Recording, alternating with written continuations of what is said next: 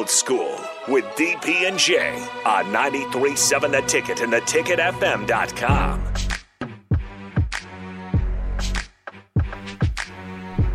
Final segment here on 93.7 The Ticket, theticketfm.com, Facebook, YouTube, Twitch, and Twitter via the Sartor Heyman Jewelers live video stream.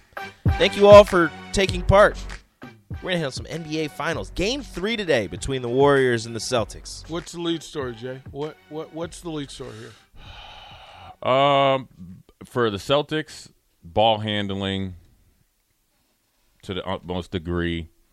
What does Williams, 44, Al Horford bring to you? And that's it. If the Celtics go out and play up to their capability, especially playing at home, which White and Pritchard and all those guys off the bench will play better. They'll be able to win Game 3. For the Warriors is what Draymond was able to get away with at home. Will he be able to get away with on the road?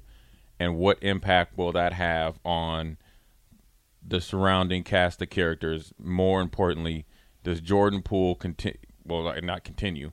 Can he double down, triple down on playing efficient basketball in a big moment on the road? And then that's it. I mean, the discrepancy for Boston without a true ball handler, point guard, it's not even about ball handling because they got Tatum can handle it, Brown can handle it, smart decision maker.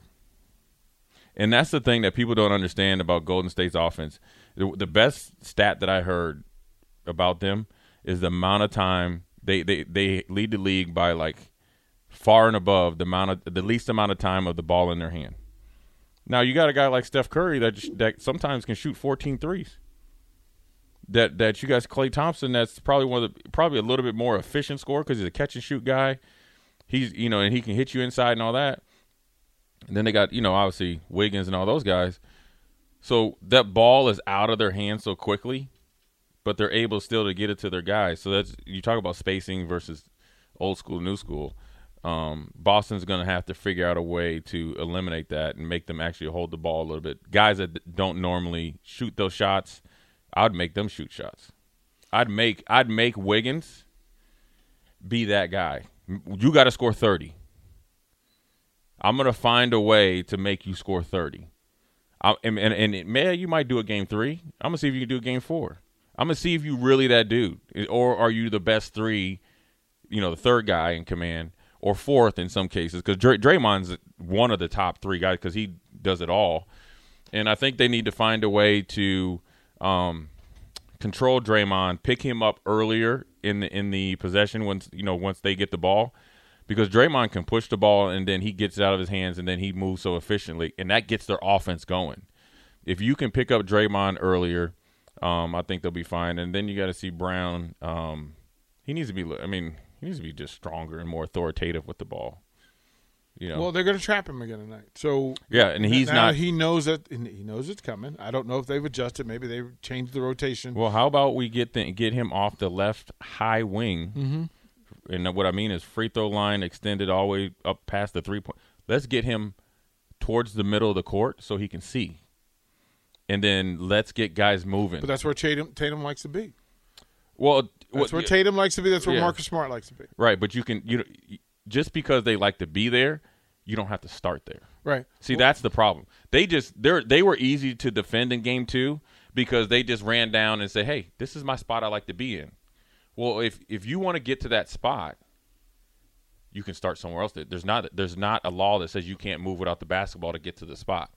That's going to lead to more confusion. Well, I gave Golden State credit for identifying when they got one of the weak lambs in the corner. Yep. Folks who didn't have that player body control to go to baseline drive without getting into a charge. Right. So they were forcing those things to happen. Now, Game 3, with 3 days in between, allows for adjustments. Self-scouting, adjustments, self-talk, hard talks. And really, like I said, man, that third quarter is the biggest thing that they need to focus on. And I'm just saying, the MVP tonight, good or bad, may in fact be the damn refs. The fans playing in Boston in an NBA final. The Boston fans probably need to go back to when they had Larry Bird. They need to take a dump in Steph's bed like they did Bill Russell. I can't believe that, man. They actually I can't believe that you actually did that. Did they go to his house? Yeah. Well, who is it? Hey, I'm your electrician. I'm here to fix.